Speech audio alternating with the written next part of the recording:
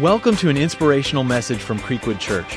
We hope that you have an encounter with God and discover practical ways to help you live a life of purpose.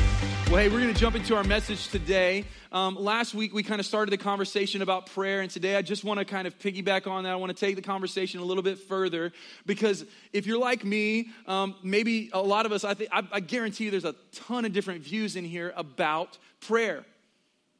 There's a lot of different people in here that are brought up with different kinds of prayer. There's a lot of different things that were modeled to you, taught to you. And what we believe about prayer, I guarantee you, is a little bit different from everybody in here.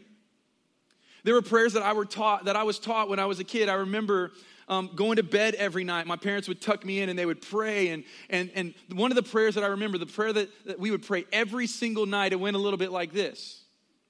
Now I lay me down to sleep. I pray the Lord my soul to keep. If I should die before I wake, I pray the Lord my soul to take. You ever thought about how creepy that prayer is?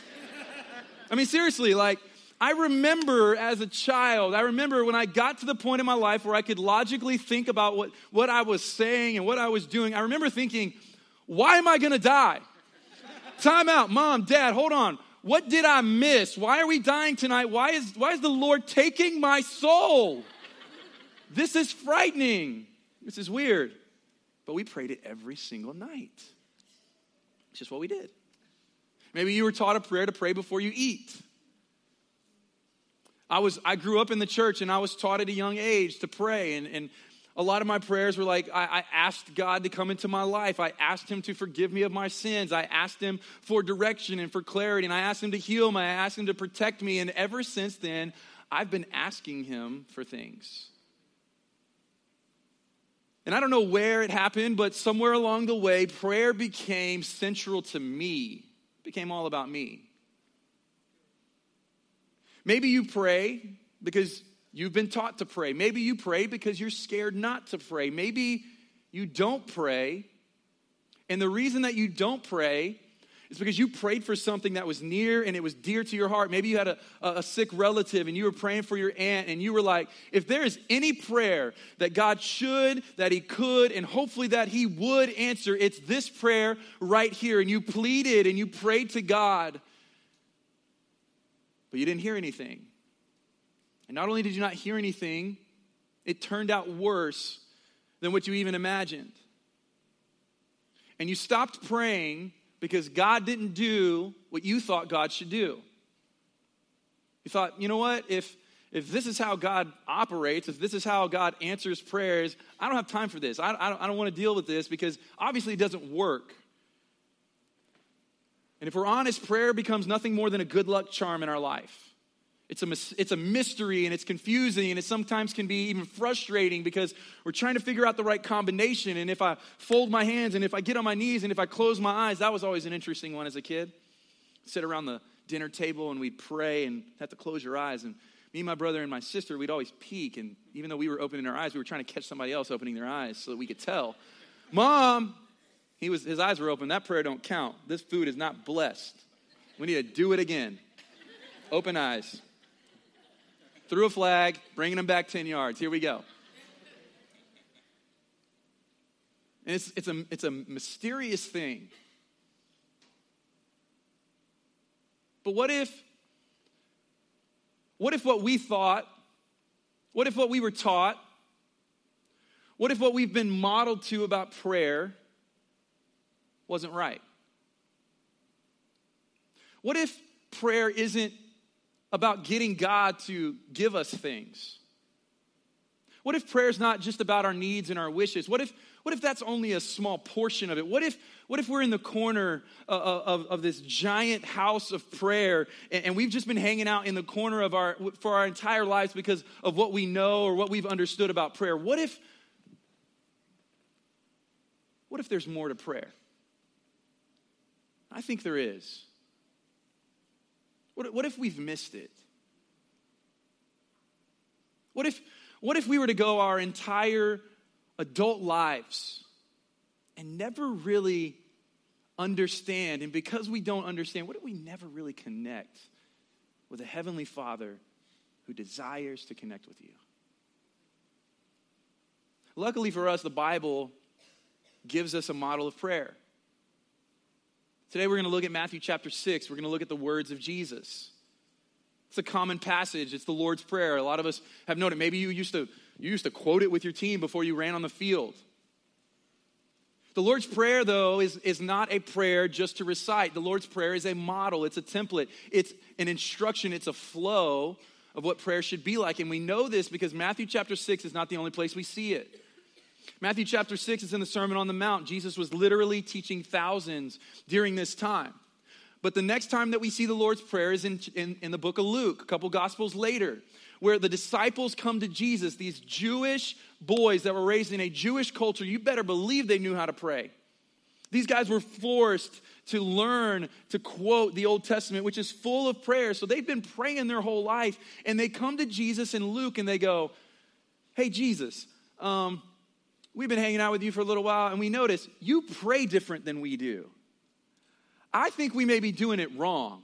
Could you teach us to pray? And Jesus then quotes the Lord's Prayer. But when he does, he misses a few words. And you're like, Jesus, you messed up the Lord's Prayer. Come on, man. You should know this. But that's not the point. It wasn't about the words. This is an order. And Jesus alludes to a different kind of prayer. A prayer that's not just about bless me, protect me, save me, heal me. Something that goes much further than that. What if we've missed it? Now, maybe you're here and you're like, I don't need to be taught about prayer. I know what prayer is. Prayer is just talking to God. And you know what? I would have agreed with that. But I think we're wrong. I think it's more than that. We're going to look at the words of Jesus because Jesus, you can't make this stuff up. I mean, what he taught, it was different. I mean, he taught people to love their enemy. You don't get a following that way. So his words, they have weight because they bring life. Matthew chapter 6, the verses leading into the Lord's Prayer, Jesus sets a foundation for us. Before you pray, let's get some things right. And he sets us up to win at prayer. Matthew chapter 6, verse 5, it says this, and when you pray, do not be like the hypocrites, for they love to pray standing in the synagogues and on the street corners to be seen by others. Truly, I tell you, they have received their reward in full. So notice the first thing that Jesus points out is the location of prayer. Location is important. Hey, if we're going to pray, don't do this and don't do this there.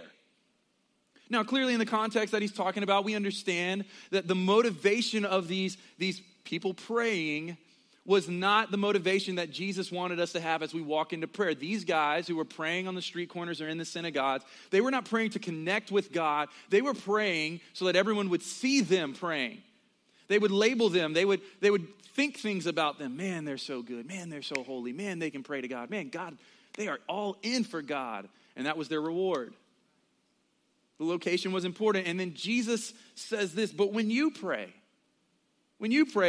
go into your room, close the door, and pray to your Father who is unseen. Now, I like this part of the prayer that Jesus, the Son of God, recognizes that we pray to a God who is not seen. I like that. Because it's weird sometimes that we're praying to somebody that's not there. If you did that to anybody else, people would lock you up. Jesus recognizes that. But location's important. Why? Because it's a foundation. Now, don't get hung up on this, go into a room and close the door. That's not the point of this prayer.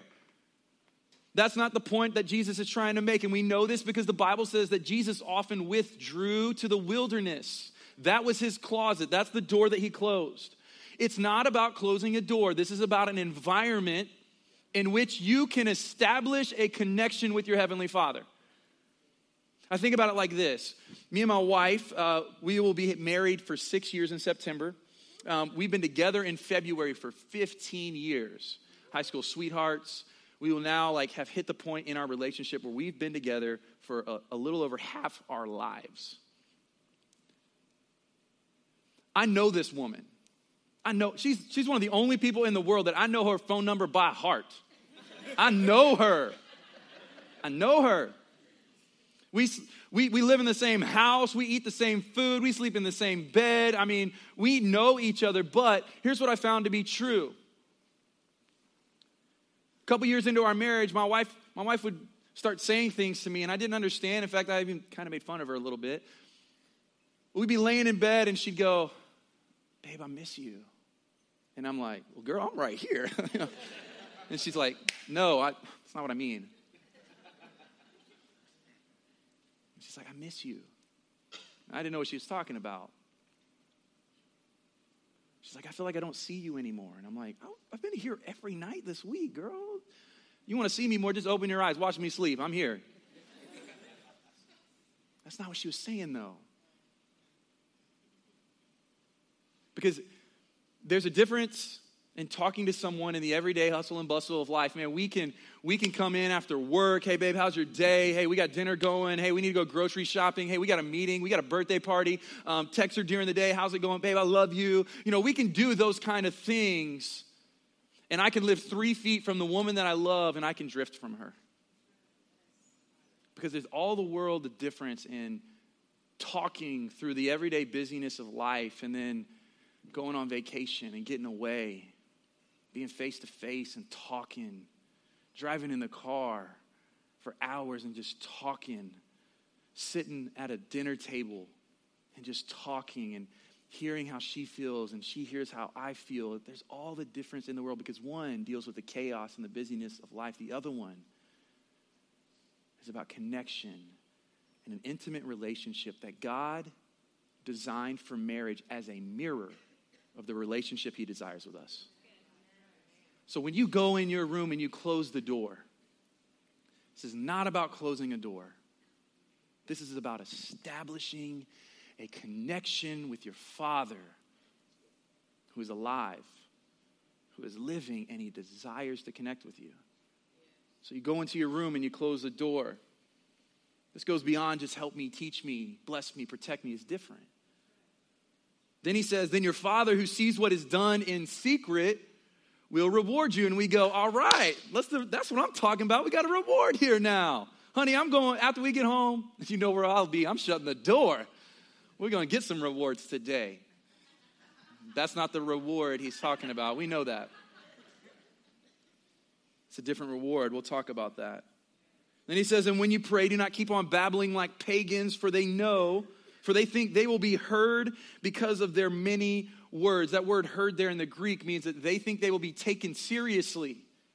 You don't have to say these eloquent, amazing prayers. When I was in college, I lived across the hall from a guy named James. And James, man, he was amazing. I would stay up late at night and just let James talk about the plans that he had, that God was going to use him. Because, man, this guy was on fire. And I remember sitting in Mrs. Wright's English class, and she asked James to pray over the class. And when he prayed, the words that came out of his mouth, I was like, oh my, I felt like God was going, shh, listen to this guy pray.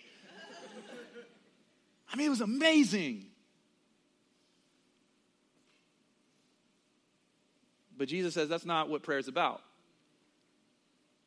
I'm not going to take you more seriously because of the words that you say. In fact, he says, do not be like them. For your Father knows what you need before you ask him. And this is the part that is really confusing. Wait. Our Father knows what we need before we ask him? What am I going to talk about when I go in there and close the door? If I don't need to spend time asking God for what I need, what are we going to talk about? That's how I pray. It's confusing. But Jesus says, you ask, you want to know how to pray? This is how you pray. You don't need to spend a lot of time there. If you've ever asked that question, well, if God knows what I need before I ask him what I need, then you're on the verge of a prayer breakthrough. If you've ever wondered why we talk to God, even though he knows our hearts and he knows our desires and he knows our futures, And you thought, well, then why am I praying? You're on the verge of a prayer breakthrough because there's more. So then Jesus says, this then is how you should pray. This then is how you should pray. Our Father in heaven, hallowed be your name. When we pray, the first thing that we do is we declare his greatness. Hallowed be your name. God, to be honored is your name. To be surrendered to is your name. Holy is your name. When you start your prayer, don't rush to you. Spend some time acknowledging who it is that you're praying to. And here's what we discover when we spend some time embracing, when we spend some time inhaling, when we spend some time experiencing who it is that we're praying to, all those things, all those unresolved issues that we feel so compelled to bring to him to resolve, they all start to diminish. Because as we recognize the greatness of our God, we begin to be reassured that whatever it is we feel that we need to bring, that we can't handle on our own, that he is fully capable and he is fully able to handle them. But I would venture to speculate, because I know my prayers, that most of our prayers don't start this way. Heavenly Father, and I say Heavenly Father because I know that you live in heaven somewhere up there, and I've been told you're my Father, so Heavenly Father, thank you for the air that I breathe. I've heard that before. All right, let's get to business. I need, can you give? Can you help? Can you protect? When Jesus says, hey, you want to know how to pray? I'll teach you to pray. Because you're missing a critical piece.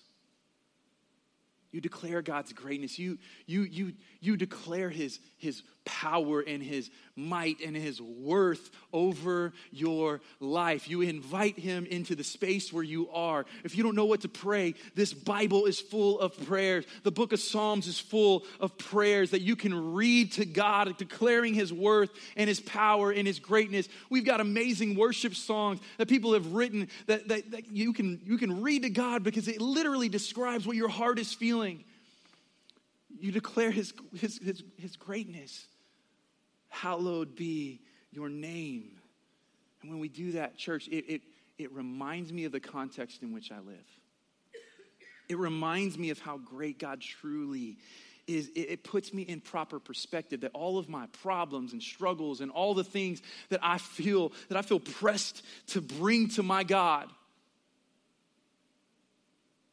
that God, who is great by nature, because of who he is, he deserves my surrender. He deserves my submission. He deserves my follow.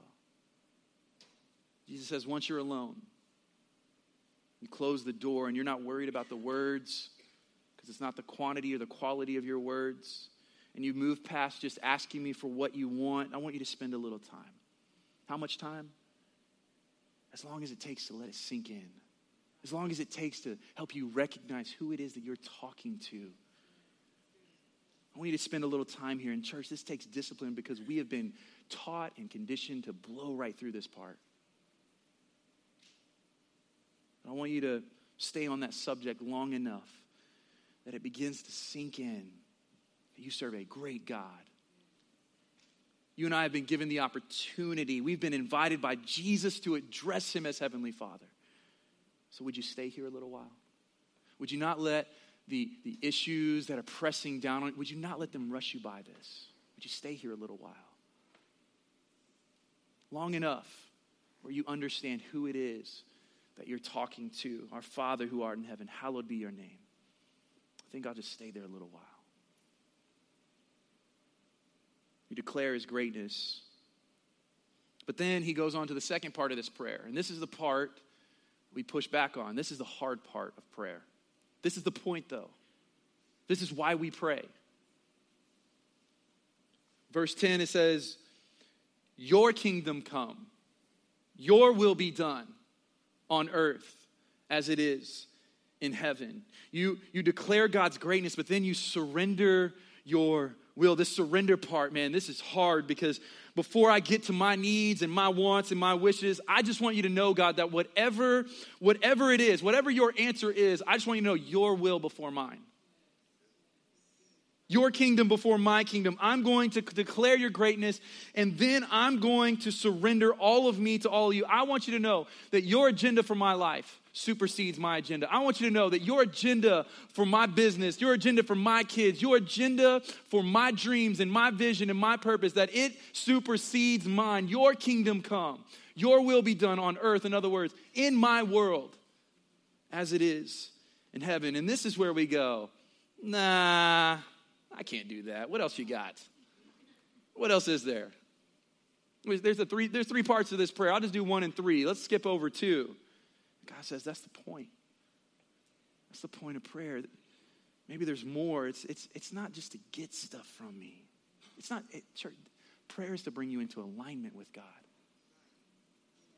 All of your dreams and your vision and your purpose. It's not for God to unlock those. It's to bring them into alignment with him. That's what prayer does. That's different. I want you to come in. I want you to close the door. I want you to get by yourself.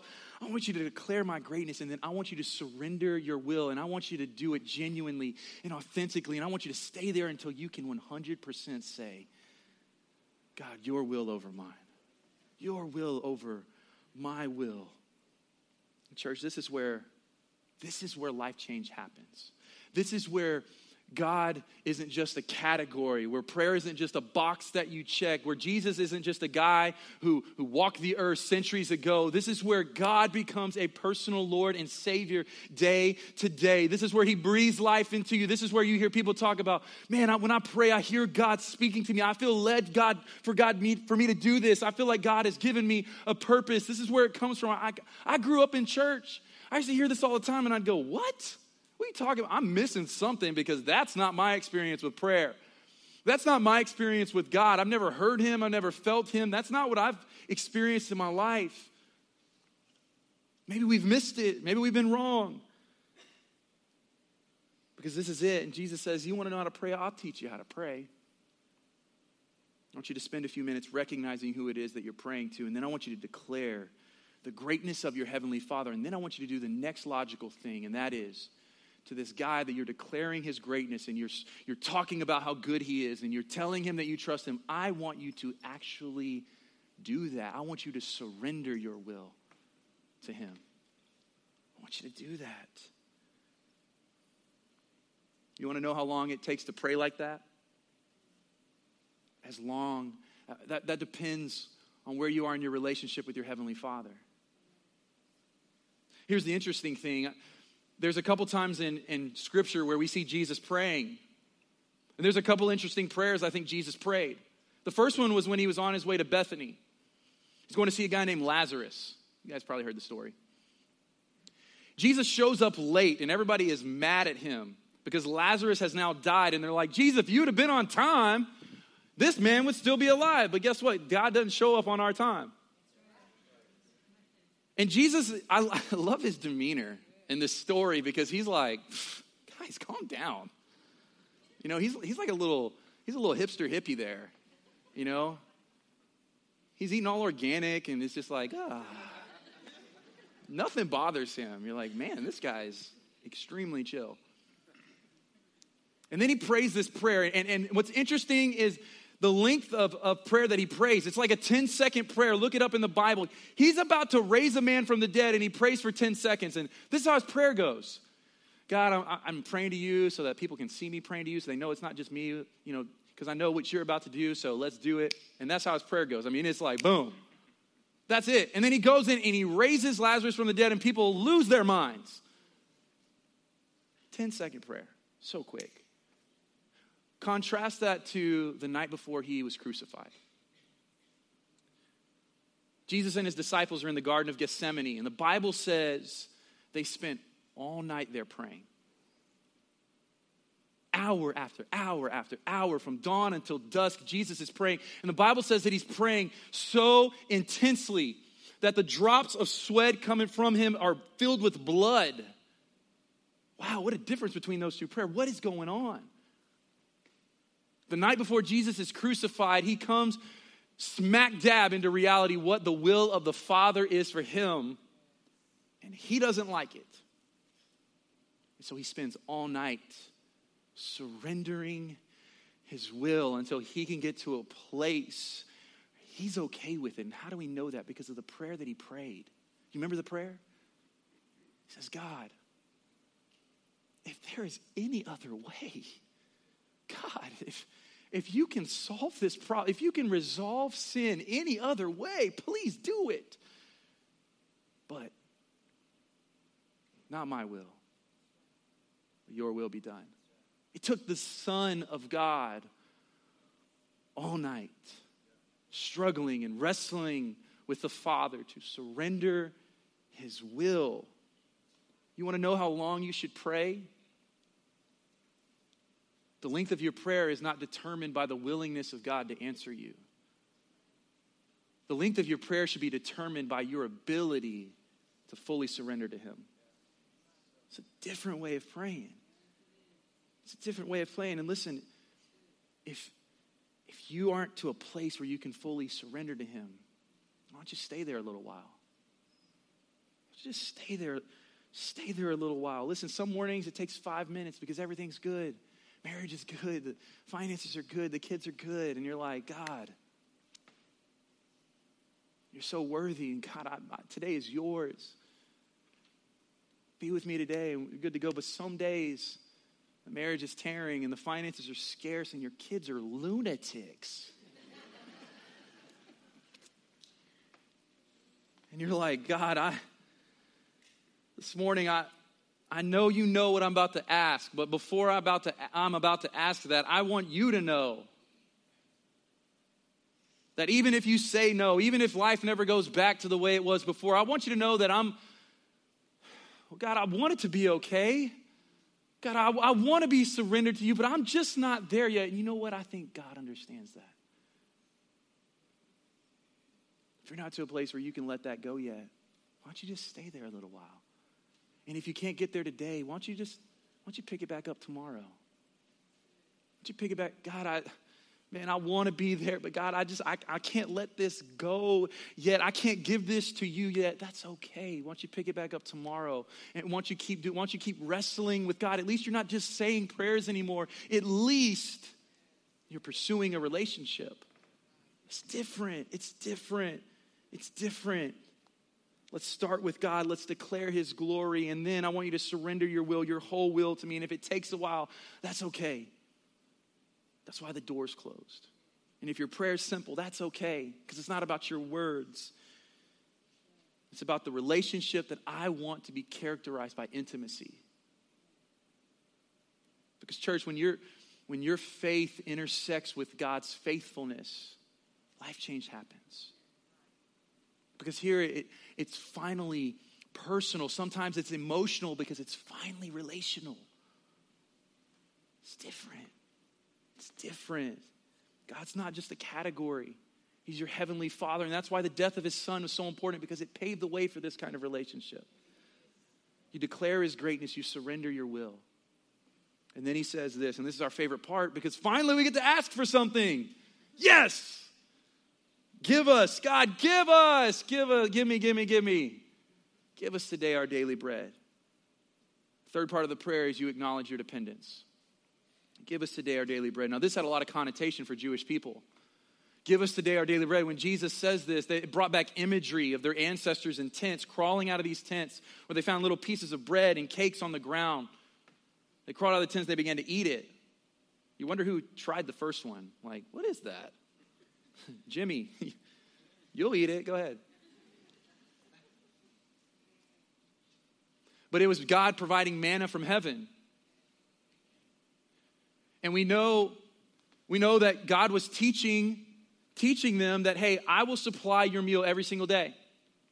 And we also know that the point of this, because of what the prophets said, they said this: there's going to come a day when you no longer have to gather your bread daily. There's going to come a day when you have so much bread that other nations are going to come to you and get their bread from you. But here's what I want you to remember: that whether you have a little or you have a lot, that it all came from me. That whether you have just what you need or all that you need, whether you have a little or you have plenty, that it all came from God, that he's the one that provided for you. And so when you ask me, I want you to ask from a place of dependence. God, I know I need you. God, I recognize this is all from you. You ask from a place of dependence. And then he says, and forgive us our debts as we also forgive our debtors. Declare your dependence on me for your pardon of sin too. So I'm going to declare my dependence on you for my provision and my pardon of sin, but I'm also, because of what you've given me, I'm going to pardon those who may have committed sin against me. God, I'm so dependent on you. And lead us not into temptation, but deliver us from the evil one. I'm going to declare my dependence on you for my protection as well, God. God, I'm asking you to protect me from the evil one and from myself. God, protect my family. God, I acknowledge I am so dependent on you for my protection. You declare his greatness. You surrender your will. You acknowledge your dependence. How long does that take? How long do you have? You start with God. You end with you. It's that part in the middle that's hard. Whose priorities? Whose agenda? Whose will? I know it's scary. But have you ever done that? Have you ever asked that from God? I remember in college, this used to be pretty easy for me. In college, I used to pray this all the time. God, man, I'm surrendering everything I have to you. God's like, you got an off-brand laptop and some thrift store clothes. How generous of you. And I'm like, God, send me wherever you want to send me. He's like, you didn't have any plans anyway. And I remember I used to pray against the will of God because as a kid, we had this missionary from Africa, and he came to my church, and he was telling us about, what he's doing there. And the only thing I remember about Africa is what he told me he ate. He was talking about these live bugs that they ate for dinner. And he ate this fish that wasn't dead yet, and I thought, nope. And I used to pray, God, I want to do whatever you want me to do, but Lord, please don't send me to Africa. I will die there, God. I can't do that. I mean, it took me years to try sushi, y'all. I'm not eating nothing like that. But as I've gotten older, I've realized that praying that prayer is way harder. And it's not a prayer you can just pray once. But now I got a house, and now I got a 401k, and now I'm married, now I've got kids, now I'm trying to accumulate, now I'm launching my own business, and God, man, he's saying, hey, I want you to authentically surrender at every stage of your life. Whew, man, that's scary, that's different. You ever done that? Listen, if it scares you, it means that you're taking it seriously. If it frightens you, it means that it means something. God, today, God, I'm going to bring you my family, and I'm going to bring you my friends. But God, there's this guy. I don't think I'm ready to give him you yet, because it scares me that if I'm going to surrender everything, that's the first thing you're going to ask for. And I don't think I can let that go. I understand that fear. I think God understands that fear. You say, hey, I'm good with surrendering things, but my money, you don't understand. I think about money differently than everyone else. I grew up poor. This is my security. I know you guys talk about tithing and how God blesses, but to give God full access to my money, I don't think I could do that. That's a conversation you need to have with God. But can I let you in on a little secret? These things that we hold tightly, these things that we don't surrender, if you think that God can't get that because of a decision you haven't made yet, your God's about this big. You underestimate his power and his ability, because God can take it at will.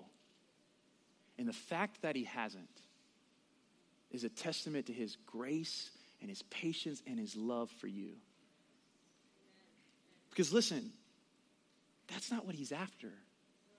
But if the key to getting you is this, he will wait you out. Because that's who he is. And if you're not to a place where you can fully surrender that, that's okay. But stay there a little while. Let's make it personal. Let's talk about this. God, I don't know. I mean, this is probably my last train out of singleness, God.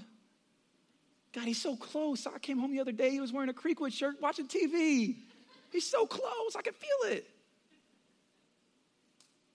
But okay, God. Thy kingdom come, thy will be done. You know what God gets? God doesn't get him. He gets the last piece of you. That's what he's after. God doesn't want your money. God doesn't need you. He's God. He's got more money than you can ever dream of. That's not what he wants. He doesn't need your money. That's not the point. But if the key to getting you is that, that's what he's after. You're the prize. Church, can I tell you, surrender gets such a bad rap. It gets such a bad name. But you know what surrender is? Surrender is just an invitation for someone else to lead. What better person to lead you than the God that created you, the God that is pursuing you, the God that created prayer as a way, as a platform for you to fully know who he is so you could fully know who you are. What if we got it wrong? With all of our best intentions and the best teachings, what if we've missed it? What if this season of prayer that we're fixing to go into as a church is 21 days of prayer? What if we prayed that way? What if you did this? What if you declared his greatness? I know it's different. I know it may make you uncomfortable. I know you may not have never done that before. But why don't you stay there a little while until it sinks in? God, you are great. God, you are patient. God, you are merciful. God, you want what's best for me. God, you are good. What if you let that sink in a little while? What if that changed your perspective? What if then you moved on to surrendering your will? And man, I know it's scary and I know it's threatening, but listen, what if you stayed there and what if you began to wrestle with God? And what if you said, God, I'm good with this and I'm good with that, but as I'm praying this, I realize I can surrender 8 of the 10 things. I think God is honored by your honesty. Because he wants all of you. You know what part of you Jesus died for? It was all of you. And we know that God deserves it because he's God. And we know that he's earned it because of Jesus. But the point is, where do you stand relationally with him? Jesus says he wants to hear you say it. Thy kingdom come. Thy will be done. Church, this is where life change happens. Prayer is the way he accomplishes that. This then is how you should pray. Our Father in heaven, hallowed be your name. Your kingdom come, your will be done on earth as it is in heaven. Give us today our daily bread and forgive us our debts as we also forgiven our debtors. And lead us not into temptation, but deliver us from the evil one. Declare his greatness. Surrender your will. Acknowledge your dependence. This is how Jesus says we're supposed to pray. Would you pray with me? God, we recognize who you are. God, we thank you that you are a patient God. God, that you don't force yourself on us. But God, through your love and your mercy and your incredible ways, you wait on us, God. God, I pray today that whether this is a refresher for us or a game changer for us, God, that prayer would be more than we ever imagined. We would discover a new place that we would discover a new life. We would discover your presence, God, in a way maybe we've never discovered before. We thank you for who you are. Go with us. Be with us, Jesus. We love you. In your name we pray. Amen. Thank you for listening. For more messages and information about Creekwood Church, visit us at creekwoodchurch.com.